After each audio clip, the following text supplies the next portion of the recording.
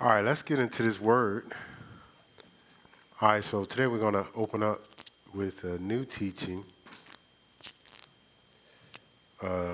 titled Not Ashamed.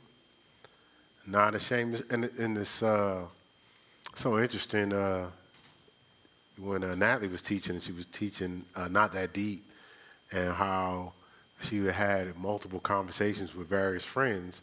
And again, it was just repeated. Well, and it's not that deep. It's just not that deep. I was listening to I guess it's a podcast from, I believe it's Apologia is the name of the church, but he was doing a podcast and he was talking to a gentleman and he was breaking down, what is it? I guess I don't know what they title it. But it was, it could be homosexual church or whatever. And so they were just walking them through the scriptures, Leviticus, I believe it's 18, says a person shouldn't lie, a man shouldn't lie with a man as if they're a woman, right? And so they were just breaking some things down. So the guy was communicating to him and almost, it probably didn't really mean that, it meant something else. So these guys actually, their response to him was the word. Everything they said was the word, but they weren't attacking. It was letting them know how much they love him and love him enough to give him the truth. And making sure he doesn't lead anybody into anything that's not truth. And so he's just walking through, they were just walking through the word. So I thought that was big. But a lot of times when people respond, it's not that deep because they don't want to go that deep. Because you go that deep, you got to find the truth. And when you find the truth, it doesn't take away our love for people. It actually is our love for people. When you love people, you want to give them the truth, And the tough part is, just like people have committed to things, and so they're defending what they've committed to, it's kind of hard to maybe accept them sometimes when maybe we've gone down the wrong path, we missed it. Well, sometimes when you find out people you care about are going down the wrong path, it's hard to tell them the truth because you don't want to mess up how we've been flowing, you know what I'm saying, or what's already been established. And once this truth comes out, it may stretch some things. It may challenge some things, right? You know what I'm saying? Like, it may mess up that false peace. And you don't want to mess up, that false peace. Or do you? Because the reality is eventually the truth is coming, right? And normally the best time to share the truth is when you realize the truth. We can't play like it was the old soap operas, well, they're probably still doing it now, where they carry a lie for like 7 years. You go away, come back, they still ain't told them, But the premise is, well, you don't want to tell them the truth because you don't want them to be hurt, this, that, and the other. Nah, well, let them get hurt today and be free tomorrow, okay? Let them be hurt today, be free tomorrow, Sometimes I adopted the philosophy. I was at a car dealership, rental place, and I dropped off the car, and it was Sunday. I was dressed, so the guy said, "So you dressed up?" I said, "Yeah, I was at church." And so he said something. He says, "Yeah, well, I really don't believe in all that." I said, "I don't think you want to have this conversation with me." He said, "No, no, no, no, no." He says, "I just believe different." I said, "Before I open my mouth, are you saying you want to have this conversation with me? Because now once I start talking now, you can't get defensive, you can't get offended because you opened the door for this conversation." And I was in a rush, but I'm never in a rush for the truth. And so we started talking, but as we started talking, he didn't want to talk about that right now. And this is the thing, like for me, I'm not really against nobody. I'm for God. No matter what, no, I'm for God. So as we start talking about not ashamed, we're going to discover if we're really for God or not, right? If we're really, really for God. Terrence walked us through during his teaching, because his teaching was, are you ashamed? which like the whole week I was just like, oh, y'all just really getting into all the messages. But are you ashamed? So he went into Genesis 2:25 and Genesis 3:7. It's just a quick audible. I thought it was good because one of them said they were naked and unashamed, totally exposed, hiding nothing.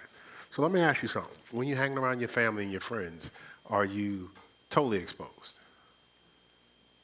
Okay, let me ask you something else. Is your Christ totally exposed? Are you unashamed? Right? Or are you watering it down? Or are you dismissive?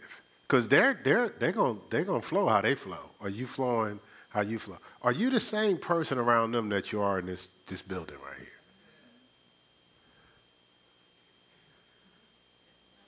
Well, you checking to make sure, you trying to get some confirmation from your sister? Pretty legit, right? Pretty legit, right? Just making sure, right? Right? So now in Genesis 3:7, it said that they after they ate of the apple, after they was disobedient, after they didn't follow the authority, right? After it said that they knew that they were naked, right? And they hid themselves. That means they were ashamed. So shame is a result of sin. That's when we start hiding, right? And hiding stuff. And Natalie also talked about, we used the lake on Sunday, but she talked about how a lot of times we're in surface relationships. So when people say it ain't that deep, they're saying stay on the surface, right? Stay on the surface. The deeper we go, the more truth we're going to tap into, right? So the assumption is that everyone is just on the surface like us. So when a person is on the surface, the assumption is everybody's on the surface. So it's like when they say it's not that deep or you're going too deep or you're too deep for who? Not deep enough for Christ, right? And I thought about Jamal when he was asked a question at the gathering or whatever, and he started talking about the Lord. And his boss was intrigued that he started talking about the Lord. So he mentioned Jesus in front of his boss. And so you'd be surprised. I was I worked in corrections for a while, so I worked in group homes also. And so they hired me in, and actually how I got hired, I didn't want the job because I was a certified employee with the state of Ohio. Secure job, couldn't be fired. And they asked me to come in for an interview, didn't want to go. Lord told me to go to the interview, so I'm shaking like, no, Lord, I can't take a cut in pay. They don't have family benefits.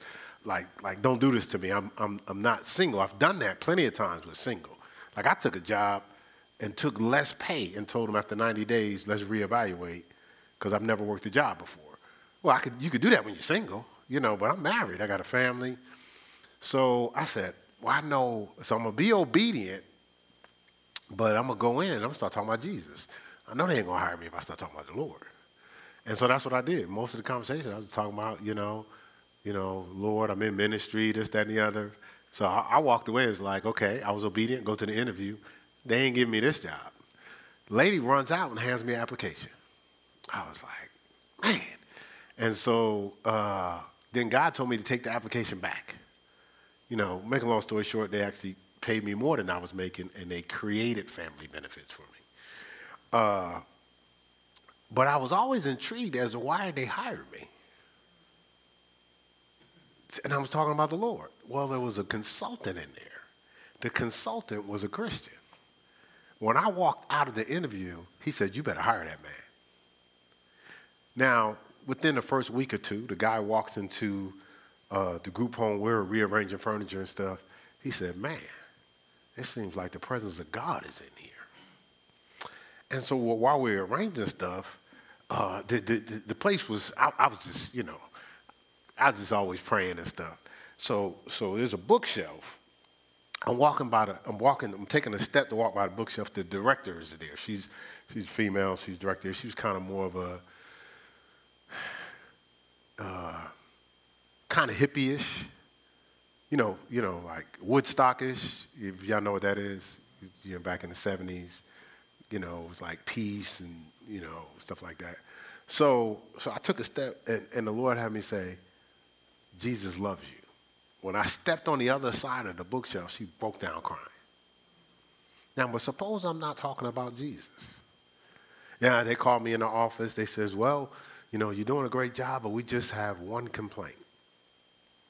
Are you forcing Jesus on the kids? Because I did what they call positive peer culture groups or normative culture groups. Basically, I did what we do around here. I just did open discussions, old school, we call it rap sessions, right? And I said, not forcing Jesus. I said, but in our institution, we're there to teach the kids. We teach the kids based on our experience. And so when they ask questions, we give them the answers based on our experience. I said, so when they ask me about the Lord, I talk to them about the Lord. They ask me about sports, I talk to them about sports. Ask me about science, I talk to them about science. But as far as forcing them, nah. I said, I share from my experience. Okay. Nobody really could say nothing because it was true. And plus, they really didn't want to lose me. Give you another scenario. I was working in corrections, and I was wondering why I never got promoted. I had more experience than most of the people there, so I figured after a while, you good, they promote you.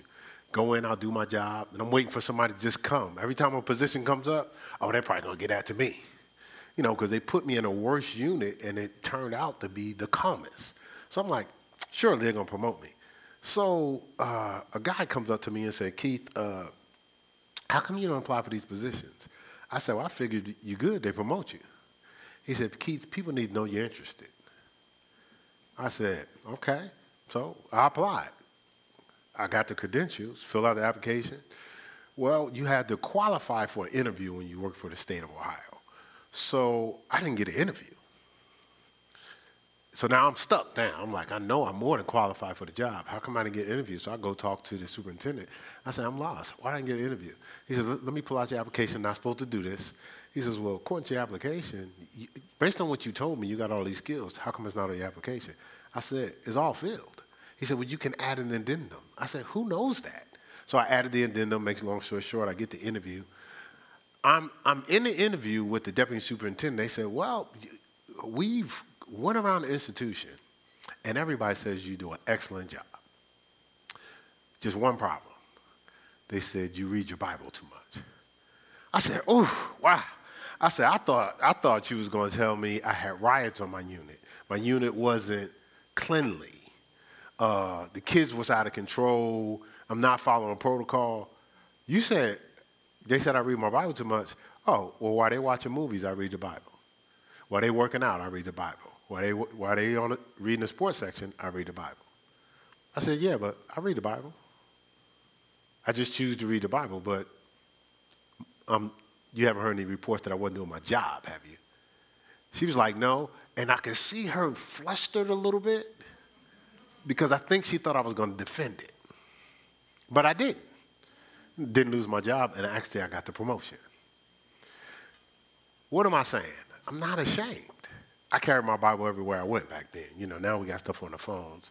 But I always had a Bible. My wife will tell you, that Bible I was teaching out the other day, that's the Bible I carried around. Because any time I had a break, while the kids was locked up and we was waiting for them to come out, I go off in the corner and read my Bible. Guys be talking about sports, I read my Bible. One guy said, I noticed you was always reading your Bible. He said, and you was talking about eventually you would leave this institution. And, a lot of times people get stuck in institutional jobs for 20, 30 years. And I said, well, I'm not going to be here long. I was always telling him I'm not going to be here long. He says, but you was always going off in the corner reading your Bible. Brian Robinson. And he said, and I noticed you was gone. No, this wasn't Brian Robinson. This was Jose Smith. So Jose said, I noticed when you left, Brian started reading his Bible off in the corner. Shortly, he was gone. After he left, Rodney Rutledge started reading his Bible off in the corner. Then he left. So you know what I started doing? I started reading the Bible off in the corner because you guys did it. So you never know how you can impact people when you represent what you represent, right? All right, so let's go to Romans 1:16. Familiar scripture. My wife kind of quoted it this morning in her exhortation. Because listen, In a dictionary under not ashamed is a picture of Melanie Bradley. And you'll find out when we get into this teaching. And most of the stuff we're talking about, she breathes. She's an inspiration to me as far as not being ashamed. It's so interesting, though. There's things that she doesn't, like as we were coming out, she was like, well, that's embarrassing. I don't want nobody to think that. So like everyday life stuff, you know. Wow, I don't want anybody to think that. She tells you a story about the surprise birthday party. She didn't want nobody to think her house was jacked up, right? But when it comes to the gospel, she don't care what you think. That's amazing. If I can get some of that and push some of that into So Romans 1:16, it says, "For I am not ashamed of the gospel of Christ." Now why? After the colon, it says this, "For it is the power of God unto salvation," you know, that's wholeness, right? "To everyone that believeth, to the Jew first, and also to the Greek," right? "For I am not ashamed of the gospel." I'm going to give you this other scripture, Matthew 10:32. Matthew 10:32. And I'm going to read it out of the Classic Amplified version. It says, "Therefore," Matthew 10:32, "Therefore, everyone who acknowledges me before men and confesses me out of a state of oneness with me, I will also acknowledge him before my Father who is in heaven and confess that I am abiding in him." Right? Let's look at that real quick in the King James version. Matthew 10.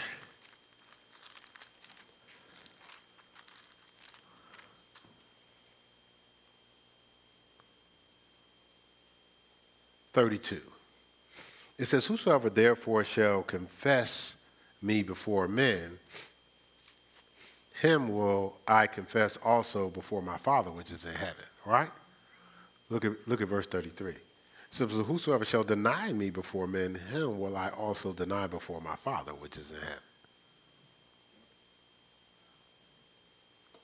Interesting. Right? So it's probably important that we don't deny him, right? And deny him could be just like not representing him, being ashamed to express him. Let's go back 5 chapters to chapter 5. All right, chapter 5, and Ray, if you could read that for me, I'm playing. I'm just kidding. You was about to read it, wasn't you? Ready? Read. No, that probably wasn't nice. I'm sorry. We just have fun here. Don't take it personal. All right. So,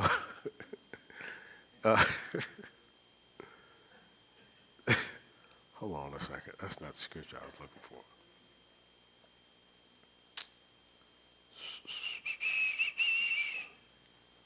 That's not the scripture I was looking for. What's the one, "Let your light shine"? Oh, here it is. It's got to be over here. 16. I'm sorry. Matthew 5:16. What? I said ready, read. You ain't right. Matthew 5:16. All right, so that was Gerard saying. Does he say ready, read? It says let your, got to make sure the crowd, our viewing audiences participate. All right, it says, "Let your light so shine before men that they may see your good works and glorify your Father which is in heaven," right? Now, if you go up to verse 14, it says, "You are the light of the world. A city that is set on a hill cannot be hid," right? It says, "Neither do men light a candle and put it under a bushel, but on a candlestick, and it giveth light unto all that are in the house." And then it tells us to let our light shine, right? Does that make sense? All right. And Proverbs 4:18, you can just write it down. You don't necessarily have to go to it. But it says, "The path of the just is as a shining light."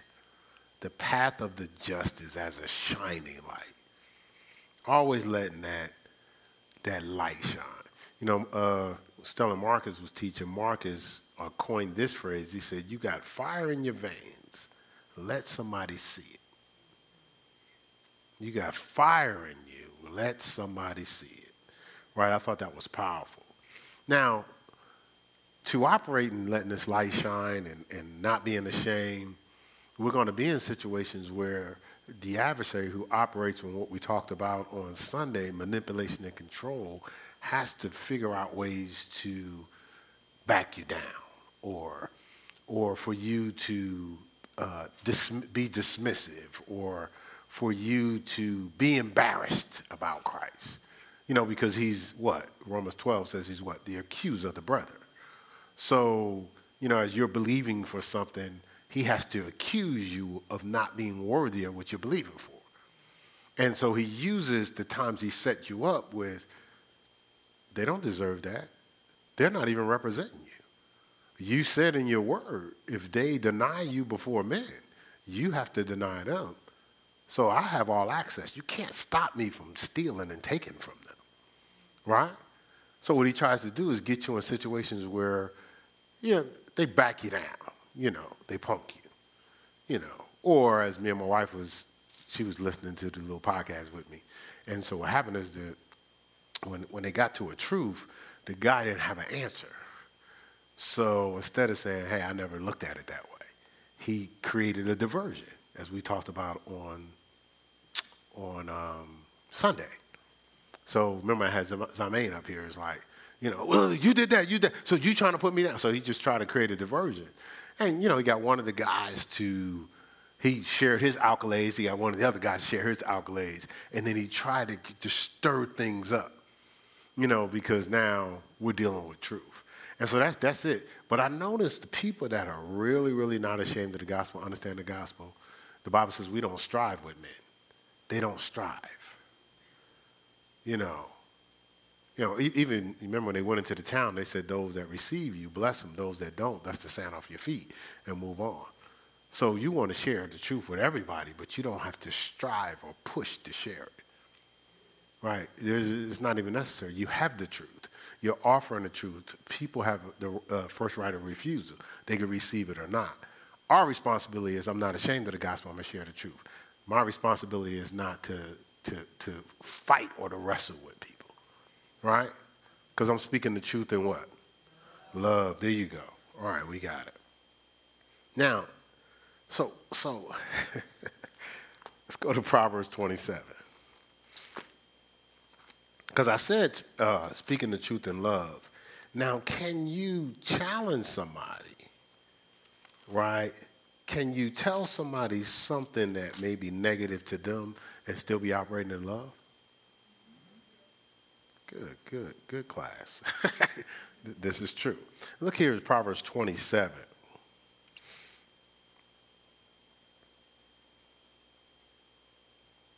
Verse 5. Because again, I'm not ashamed and I'm around people that I love, but I want to share the truth to them in love, right? Verse 5 says this, open rebuke is better than secret love. Right? It says, faithful are the wounds of a friend, but the kisses of an enemy are deceitful. All right? So again, a person in a moment may feel wounded, but trust me, you gave them the truth. One of the things the practices I've had with my grandchildren is I got to do what's best for them. Now, grandchildren will mess you up because they're visiting. And this is what, when your grandchild gets older, this is what's going to pull on you. Because they're cute, right? And you have such a bond with them. But then they do something that you got to correct them for. Now, you're only here for the weekend. And I got to use most of my weekend in correcting you. You messing up pawpaw time. Like, so I may have the tendency to go, let's let that go. But I can't let that go because their life is more important than me enjoying myself. So we're in a situation with my grandson. My grandson is the only one that's been spanked by me. I guess that was enough to make sure everybody else was in line. And what happened was I'm in the room. So this was progressive. I'm in the study. They're in the study. Pastor Mel started talking. He goes, shh. He's like 2. Almost like, shut up. And I looked. I stopped what I was doing. Come with me. Didn't spank him at that time. He cried. I'm like, man, we're supposed to be having a good time. You messed up our groove. We get through that. We're going out to the store. No, we're going to the park to have fun, right? We're walking in the street. She's holding their hands. He snatches her hand away from her. Like while we're walking in the middle of the street. I said, babe, I'll see you guys at the park. Me and Lil Dale, we're going back to the house. We go to the house. I only hit him one time with the belt. Once. It's behavior modification. You just can't go to your extreme.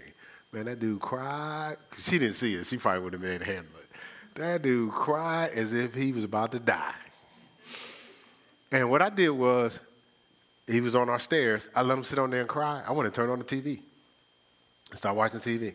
I said, when you finish crying, when you finish doing whatever you're doing, you can come back in and we can talk. And I just watched TV. He was hollering. I ain't going nowhere. I was just watching my little show. So then he came in, said he was sorry, apologized, gave me a hug. I explained to him why he got the lick, and then we went to the park. But guess what? I didn't hit him out of anger. I didn't hit him out of frustration, because I probably would have hit him more than once. You know, it was out of love, but the love response was a hug. If it was out of frustration and anger, I'm pushing them away. It was just out of my convenience, I'm pushing them away. It was about what was best for him. That's what that open rebuke is. It's what's best for them in that particular moment. What you let go today is going to be kind of hard for you to address tomorrow. All right, we good?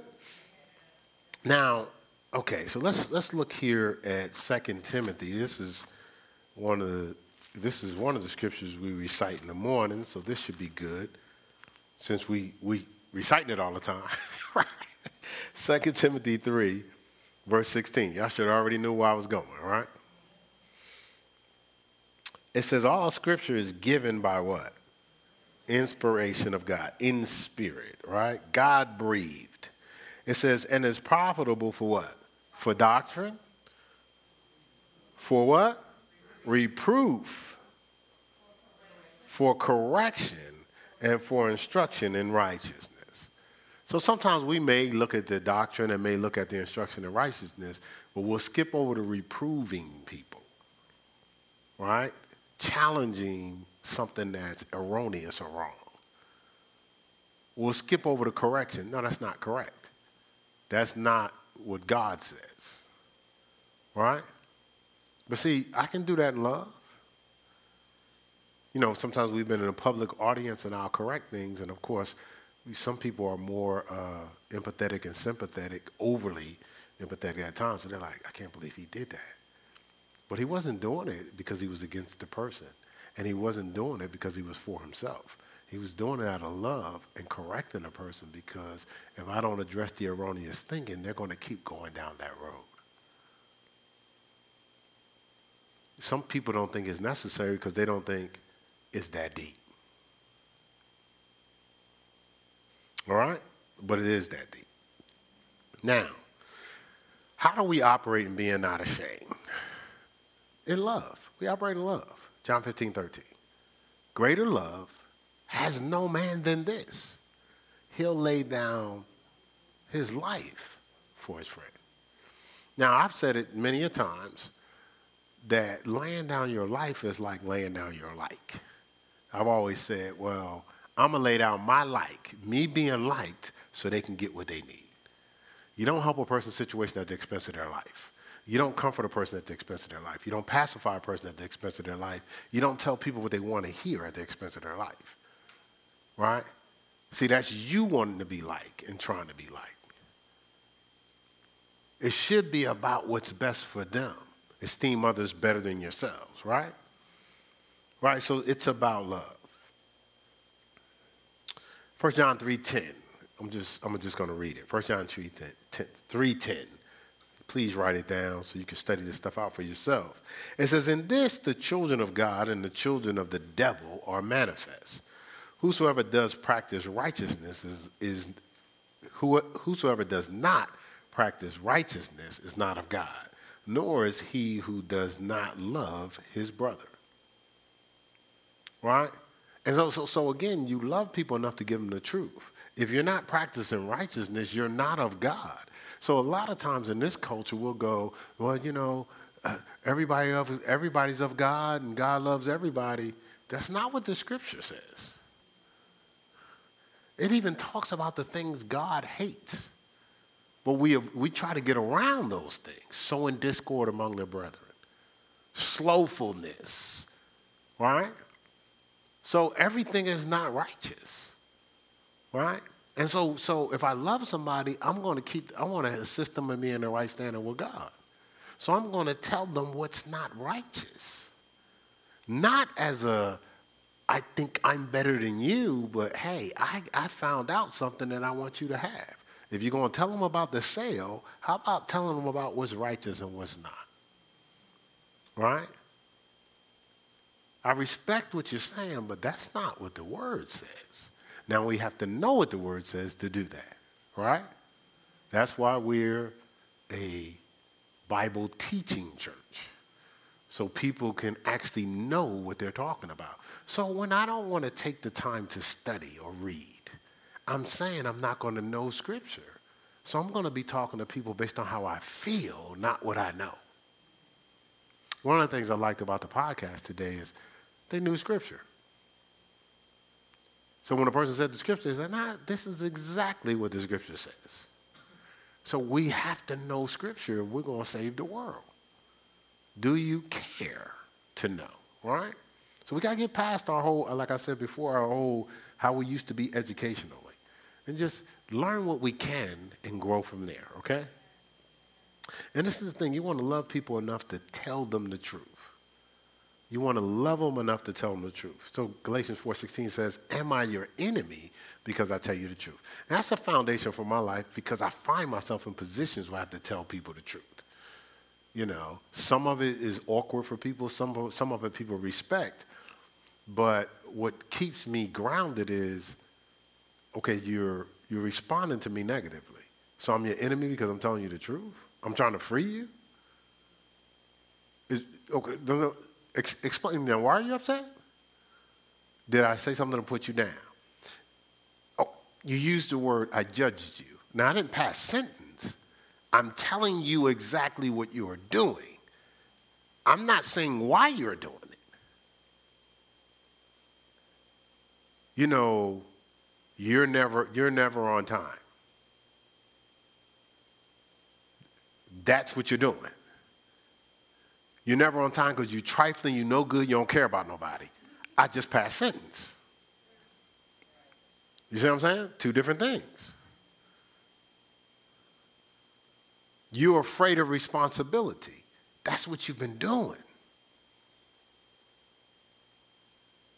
Because you don't care about nobody.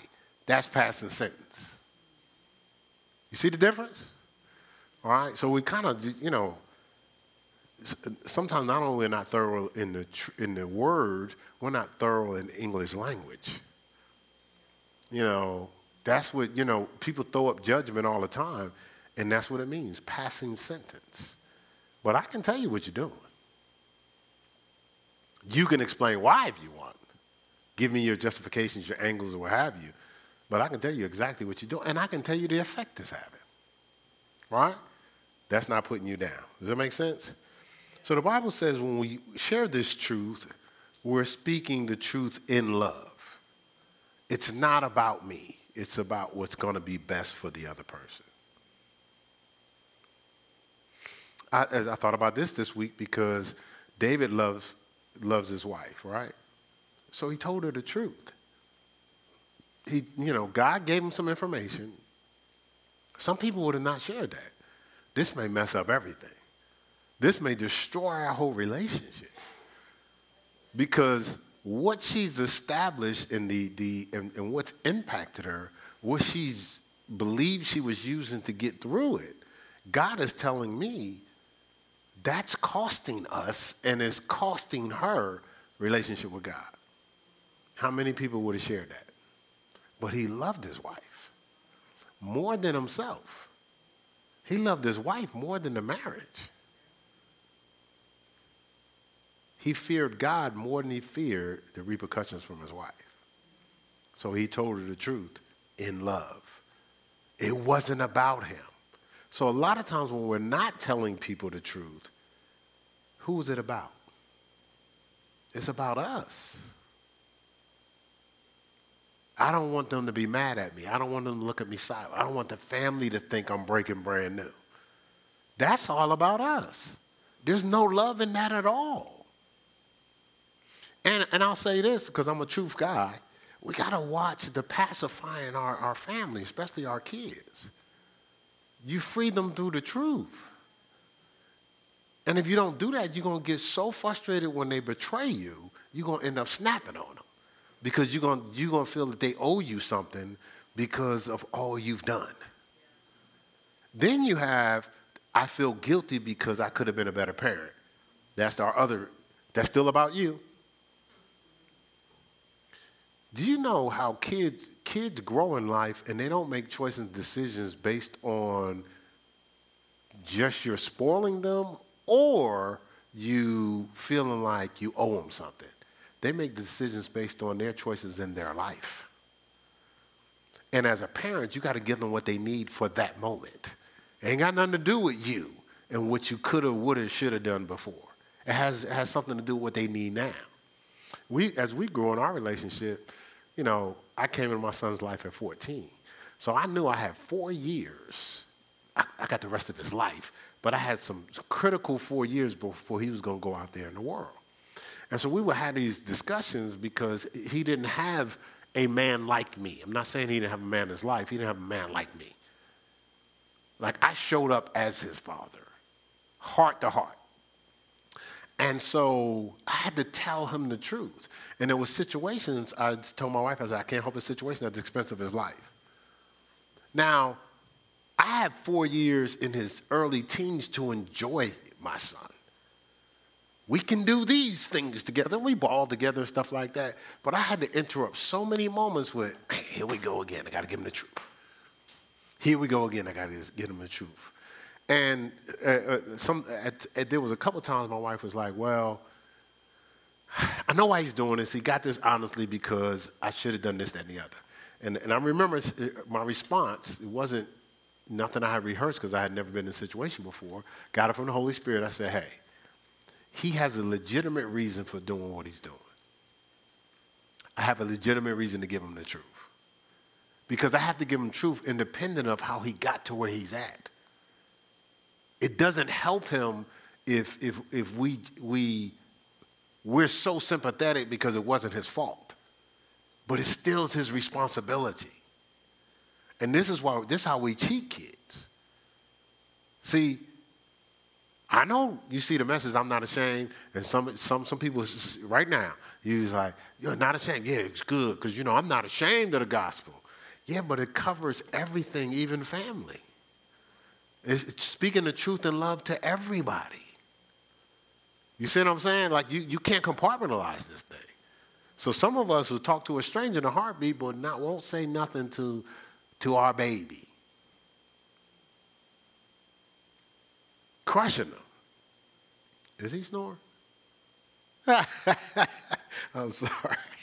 I was like, what's that noise? It's cool. I don't think nobody else hear it. It's my ears. All right, so we'll talk to him about that when he wake up.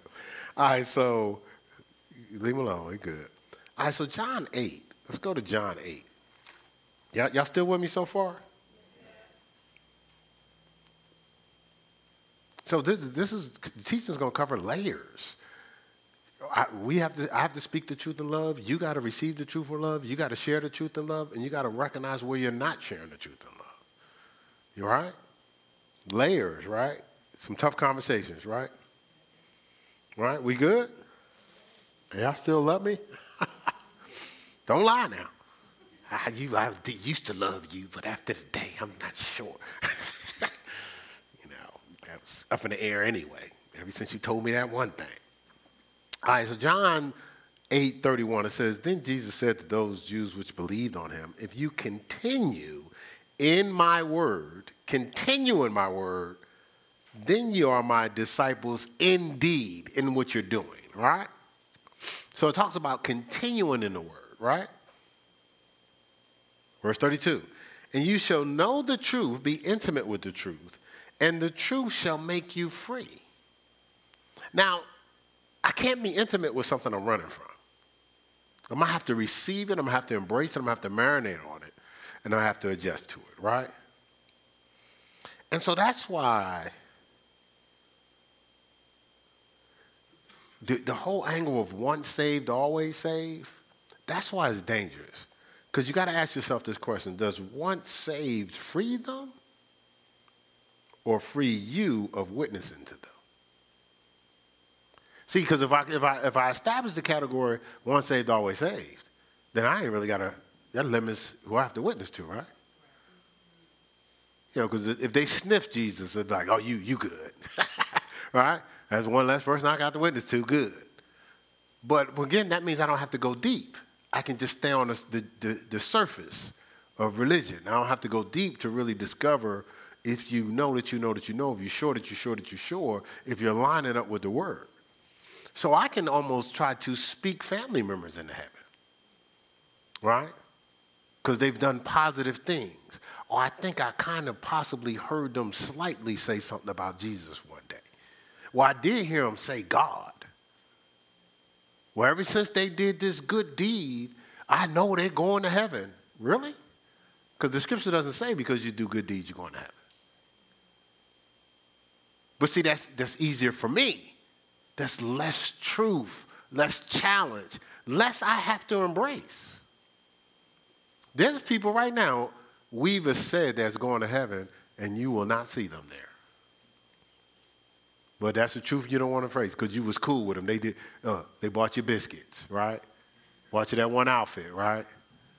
Nobody else talked to you, they talked to you. That don't get them into heaven either. And you don't know, they could have been you could have been their penance for the last 4 years of their life. Okay, we good? Titus 2. Now, y'all still got to show up next week. Now, you look. This is part of your fast. Remember we said extending the fast? Send your fast to spend more time around the truth, okay? Can we do that? Stretch yourselves. All right, so Titus 2. Might be good if I got to Titus since I was in Timothy. Titus 2, 7, verse 7. It says, in all things, showing thyself a pattern of good works, a pattern of good works. It says, in doctrine, showing uncorruptness, gravity, and sincerity, displaying the cracks, right? It says, sound speech that cannot be condemned, right? It says that he that is of contrary part may be ashamed, having no evil thing to say of you. So I'm so thorough in the truth and my explanation of the truth, anybody that comes at me, they have no evil thing to say. Like, hey, it's the truth. Now, I remember they tried to challenge the disciples. They said, well, the guy was infirmed. He's healed. What are we going to say? If we come at him, we have a notable healing. So the guy says, maybe we just leave him alone. If what they're saying is not legit, like the one dude, Judas, something happened to him. But, let's just scourge them a little bit and send them on their way because we're not going to be able to say anything against them because they've displayed what they're talking about. Let's see, Amplified, classic Amplified, same verse. It says, and show your own self in all respects to be a pattern and a model of good deeds and works, teaching what is unadulterated, showing gravity, having the strictest regard for the truth and purity of motives, with dignity and seriousness. And let your instruction be sound and fit and wise and wholesome, vigorous and irrefutable, above censure, can't be censored, so that the opponent may be put to shame, finding nothing discrediting or evil to say about us. That's how we're supposed to be representing the gospel. But I notice we represent other stuff that way. You know, whether it's politics or the latest things that's going on, we fight tooth and nail. Sports. But do we represent the gospel with that level of fervor? Remember, that favor my righteous cause, right? So again, this is where we should be. That's why we're spending time as disciples learning the word. So we're not talking out of how we feel. People will put holes in that stuff, right? We're really talking based on the word. Now, as you start to go through this process of not being ashamed, one of the things you'll recognize is the hidden level of shame that you have for the gospel. And you recognize why you're selective as who you invite to church.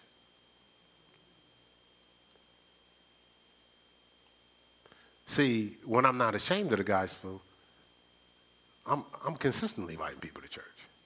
I'm looking for opportunities to invite people to church. And as a result, people are following me to church. Right? But you'll watch how certain venues, you're so political, you ain't talking to people about the gospel.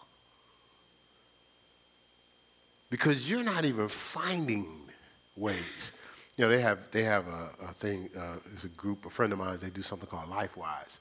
And they basically research and study that the public schools are supposed to be allowed a time to hear about religion. And so they use that to go into schools and teach religion legally. Well, how did they find that out? Because they looked harder. They looked deeper because it was important to them. So somebody might see this, but it's true.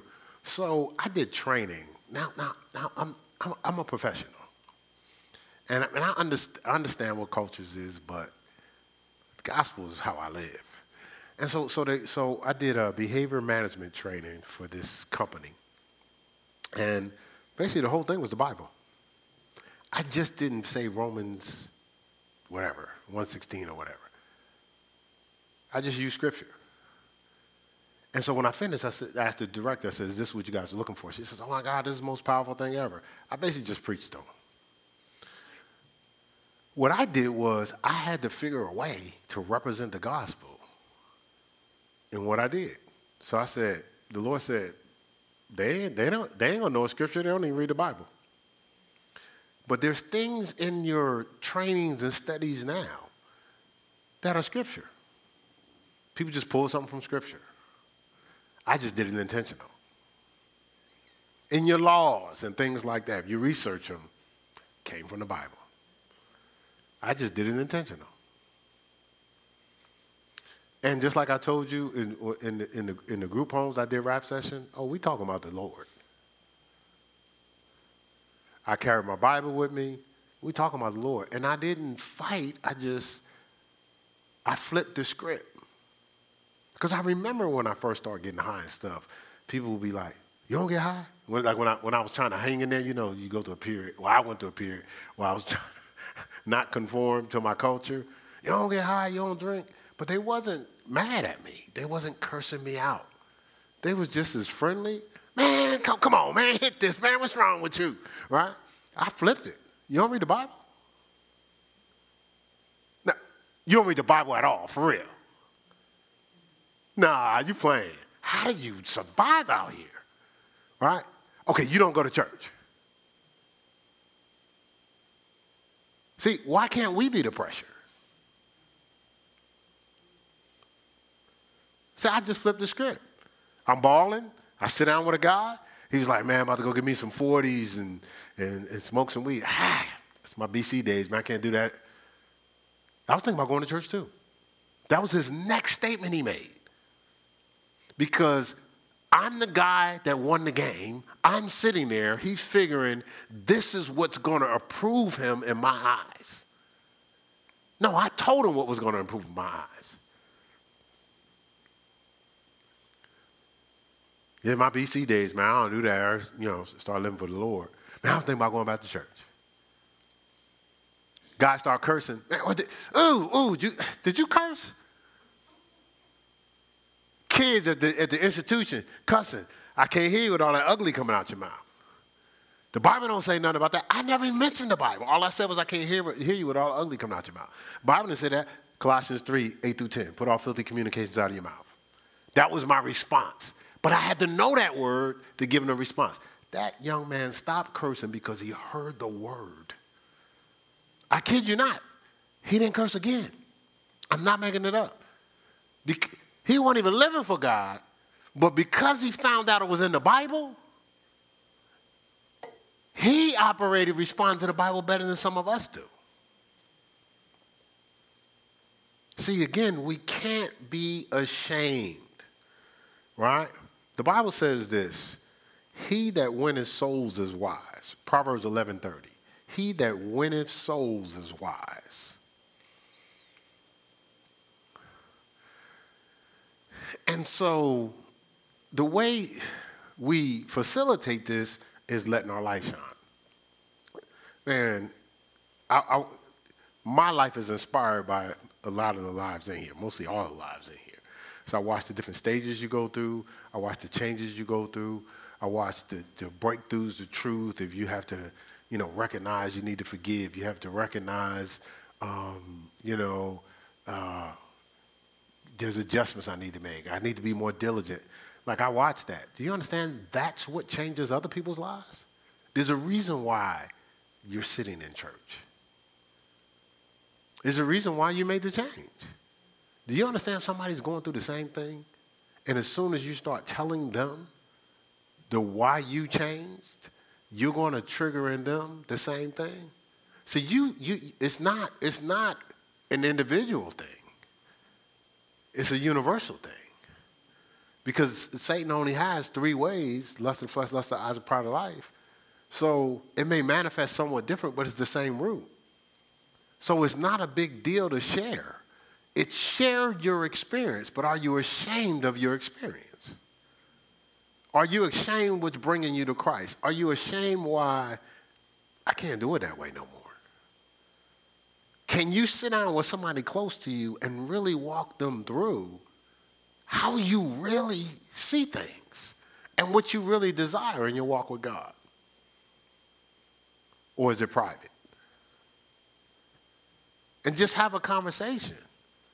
Like, I talked to my son one time. I said, the difference between me and you is I don't have a choice. I have to answer to God. I said, you can do what you want to do. You just can't do it in this house. I said, but I have to answer to God. And I wasn't mad at him. I just told him, I said, hey, if you have a vision and I have a vision, that's division. It's not going to work. I said, I do not have a choice. I have to do what God said. I didn't have to get upset. I wasn't upset. He didn't know if I didn't tell him. And there's different things. I play with basketball teams. They go drink. I go home. And everybody knew I was a Christian. But they weren't going to kick me off the team because they needed me. But after a while, they tried to adjust their life to get me to be around them. We won a championship game. I'm leaving. It's like, Keith, come on, hang out with us. I said, y'all know I don't drink? They said, we got water for you.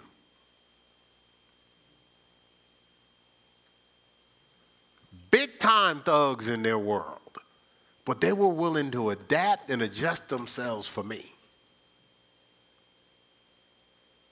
Why? Because I'm representing the gospel. Call it what you want. We used to worship the Lord before and after game, win or lose. We weren't playing in the church league. We were playing in we was playing in the semi-pro league. Before we started the games, we lifted our hands, and we had new players would come in. They just wanted to be on the team, but they wasn't really all they would got. And you could see their hands like this, because other people was watching.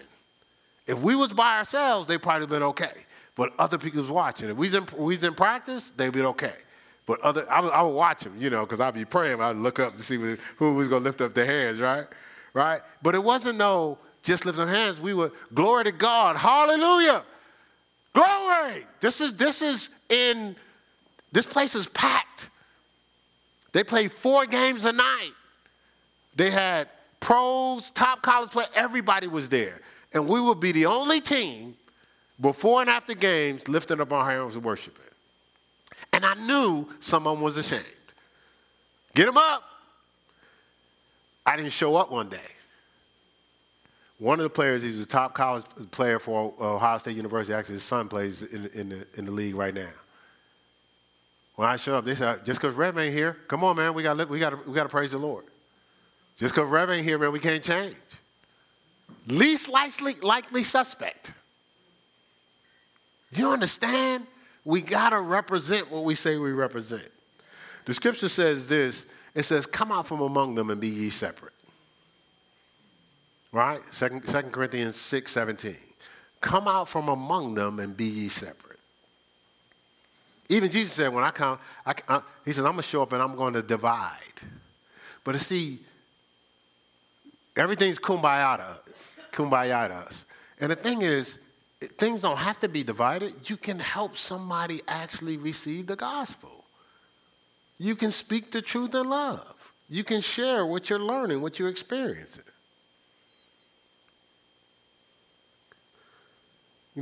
Tia shared something. She said, it's okay to represent Christ. God is always with you. Just represent him. God got you covered. She said this too. If you fit in, you'll never stand out. Right? And the scripture talks about, in Matthew 9, 37 to 38, it talks about laborers for the harvest. The harvest is plenteous, but the laborers are few. Pray for laborers for the harvest. It's a harvest out here. If you start doing the research, there's a whole lot less people that believe in Christ as a normal default. When I grew up, it was my culture.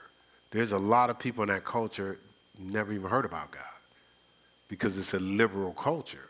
I go to Ohio, it's a foundationally God-based state. It's a God-conscious state. North Carolina, Bible Belt, God-conscious state. Where I was from, there wasn't a whole lot of God consciousness. You know what I'm saying? So representing what I represented when I decided to live for God, and I started talking about Jesus first, people, they was questioning, they was looking at me. That's people I'm cool with. That's family members. They've already created certain momentum, and they never was disrespectful. They never was evil to me. So my angle was not telling them the truth because they was evil to me. My angle was telling them the truth because I wanted to see them in heaven, and I couldn't push them in heaven based on, I feel they're going to heaven. Because we cool? Do you understand it's not about them being cool with you? It's them being cool with the Lord? So you get to have them cool with you all your life at the expense of their eternity? All because you feel like they're going to heaven? And you're ashamed to mess up the false peace? Because if you start telling them the truth, they may respond different? Isn't their life worth it? Is it? Man, we really have to think about these things. The scripture says this in Exodus 3:18 through 21. Exodus 3:18 through 21. Right? And I'm going to read this out of the Amplified. Exodus 3:18 21.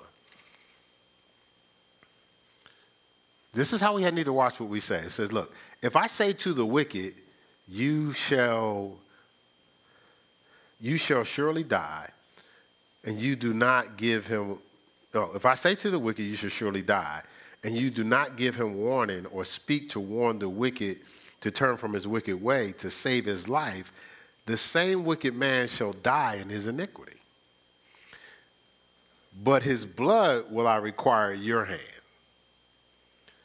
Yet if you warn the wicked, and he turn not from his wickedness or from his wicked way, he shall die in his iniquity, but you have delivered yourself. Again, if a righteous man turns from his righteousness, right doing and right standing with God, and some gift or providence which I lay before him, he perverts in an occasion to sin, he commits iniquity, he shall die. Hold on, wait. What does this just say? It said if a righteous man turns from his righteousness. The Bible says a righteous man can turn from their righteousness. I thought it was one saved. Look, he says, and turns from some righteousness or some gift or providence which I lay before him, he perverts into an occasion to sin, and he commits iniquity, he shall die. Because you have not given him warning, he shall die in his sin, and his righteous deeds which he has done shall not be remembered. But his blood I require at your hand. Nevertheless, if you warn the righteous man not to sin, and he does not sin, he shall surely live because he is warned. Also, you have delivered yourself from guilt. You see that? It covered the righteous and the unrighteous. Right? So we can't, this is what we've been doing sometimes. Sometimes we've been ashamed of people that's, to talk in front of people that's unrighteous and wicked. All right? You know, sometimes it's just tough. I don't know what to say. But the Holy Spirit speak for you. The tougher thing is we've been ashamed to talk to people that we know are compromising righteousness and talking Christianity. But we don't want to address them. That's blood on your hands. Because even the scripture says, when you share this word, especially to them of the household of faith. Galatians 6:10. See, we have plenty advocates in our culture for the compromise. People advocate for compromise all the time because it ain't that deep or it's no big deal. Nobody's perfect, right? So people stand up for causes of compromise. In our culture right now, that's the number one thing. People standing up for causes of compromise. Well, what about the righteous cause? Why isn't it a predominant amount of people standing up for righteous causes? Because they're ashamed of the gospel. Want to pacify compromise, but not the covenant. Scripture says in Psalm 35:27 says, let them shout for joy and be glad that favor my righteous cause. Yea, let them say continually, let the Lord be magnified, which hath pleasure in the prosperity of his servant. And my tongue shall speak of thy righteousness and of thy praise all the day long.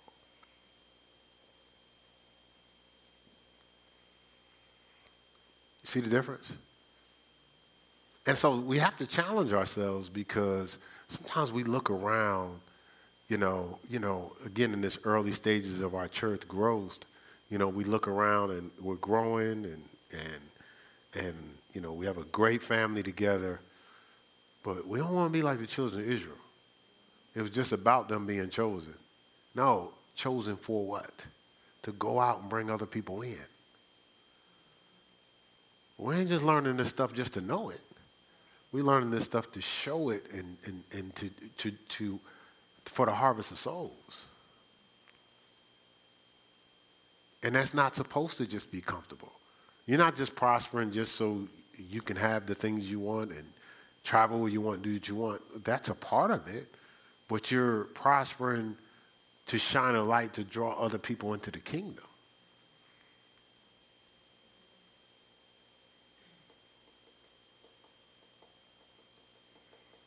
And so we have to watch, like, attaching ourselves to just what seems like advocates Because some advocates don't always expect others' choices. Sometimes people only look through the lenses of their cause, not through the lenses of God's word. And so you can miss some things. Because in our culture, people are, in one breath, people are fighting for being unfairly singled out, but are looking for concessions that single them out. It's an oxymoron. You know what I'm saying? I'm fighting because I believe I'm unfairly being singled out. But I'm looking for concessions that single me out.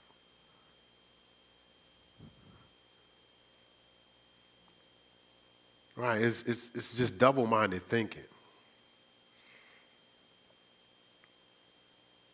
So we have to ask ourselves, in this process, is it the doctrine of Christ or the doctrine of, I don't want to look bad? Which one is it?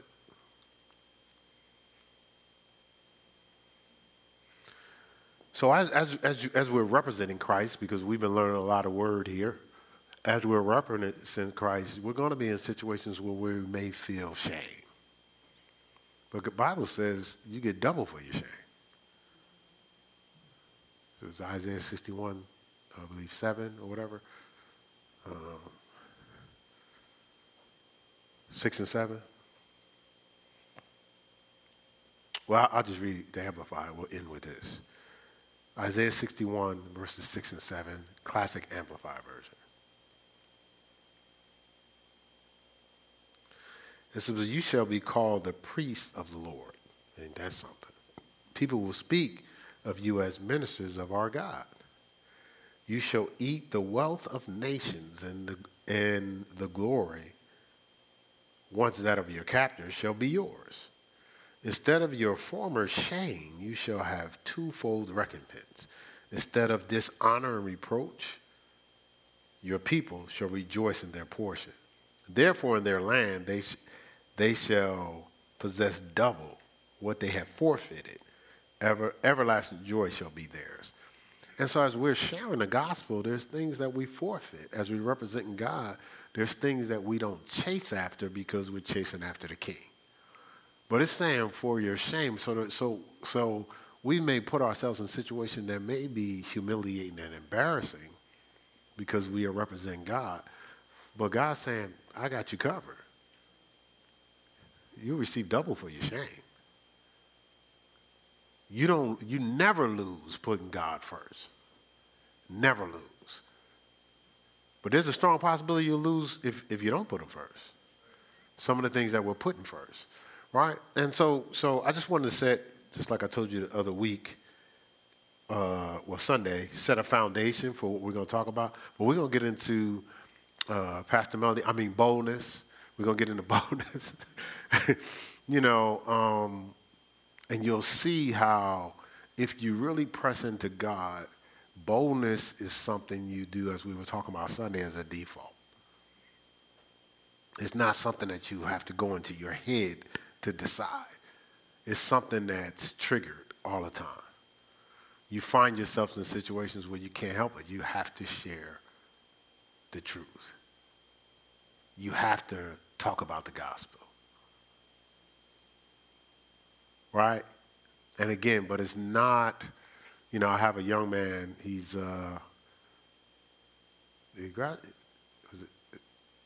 would he be a freshman this year? Might be a freshman.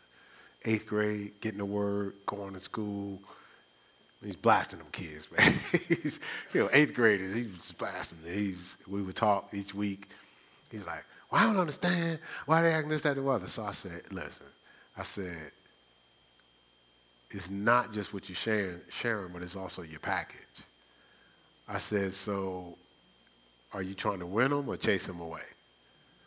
I said, so what happens is, you got to take all you know, offer it to the Holy Spirit, and let the Holy Spirit speak through you, because he speaks everybody's language. You're just speaking your language from your understanding based on your knowledge, and everybody's not going to absorb that. But the Holy Spirit will package it in a way where they can receive and they can understand. Right? So I said, your passion is on it. Now we need to offer that passion to the Holy Spirit and let him use you. But right now, there's so much zeal. You're almost, like he was getting mad at him. So and he was coming in mad, like coming in, almost like you going to hell for such, and these kids are 8th graders, so they don't even know at that point. So they're just like, and he was smarter than the average 8th grader. And I loved his zeal. So we just kind of walked through how to let the Lord use him, to speak the truth in love, not just the truth. Because he was armed with the truth, but the love part, he had to grow to get, 13-year-old, saying. So he wasn't, so I didn't come at him like, what's wrong with you? I just gave him some angles because that's how I was. Once I realized the connection was Jesus, everything was Jesus. God talked to me, he was working at a job, he says, I feel like I'm helping people. You ain't helping nobody. Just because you helped them to get a loan or a house. No, you need to give them Jesus, man. You probably watch it this day. It's like, yeah, I remember that. Well, I lost your number, so I didn't tell you when I got the revelation that day.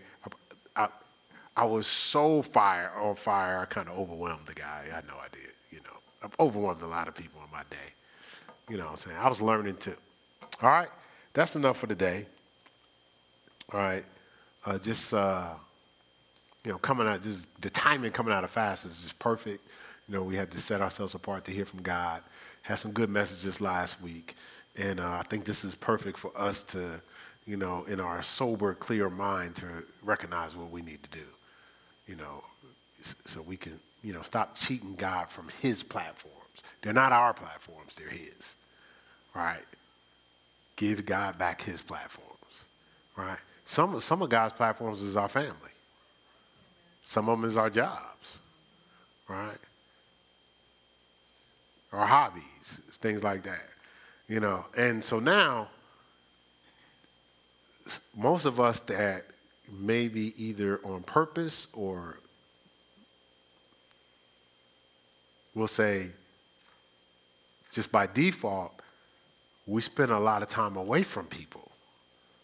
You have to take advantage of the opportunity of being around people. All right? Some of us running from people because people carry truth. I stay away from people because nobody question what I'm doing or hold me accountable, right? So we got to work on that, right? Right? Because you're running from people you could be ministering to. But then some people, because of certain circumstances, they're just not around people. You might work from home, stuff like that. But you engage people, you talk to people. God will give you windows. If you got time, you're talking to people, the bill collectors, about what church you go to. I go to Heirs Christian. Boy, I wish Ed, you got to record some of those conversations so we could use it, right? But again, some of us have mastered that, but we have to master family too, And you have so many. I got so many different family. I'll be asking questions, man. Like if I hear I can say this because I'm not gonna say the name, but I heard somebody was in how can I put it this way, a compromising lifestyle situation. We talked about it. I said, well, okay, this is the dominant communication about you. And then we talked through it. Some of it nobody really asked the person, so they didn't know what their reality really was. They just assumed, and it was easy to just step back and talk about the person and talk to the person. I met somebody, I hadn't seen him in a long time before me and Pastor Mel got together with this young lady that I was in high school with. That we was cool, but I went to another high school. I transferred to another high school, so ran into her, but the rumor was she was homosexual. Well, this is my first conversation talking to her. What do you think the first thing I thought about? No, I asked, is your rumor is you're homosexual. But I didn't come out like, man, I heard you. No, I just said, so this is what the narrative is. Let's talk about it. And then she talked through an abuse that she had been through with a guy, and this person was there for, kind of Johnny on the spot, this young lady, and we kind of talked through it. But that's me. No pink elephants.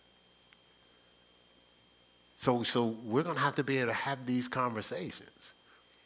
I've sat in a situation, hey, how long you been smoking? You ever thought about not smoking? And then we was able to talk about some ways the person can stop smoking. I've done that with strangers, randomly. All right?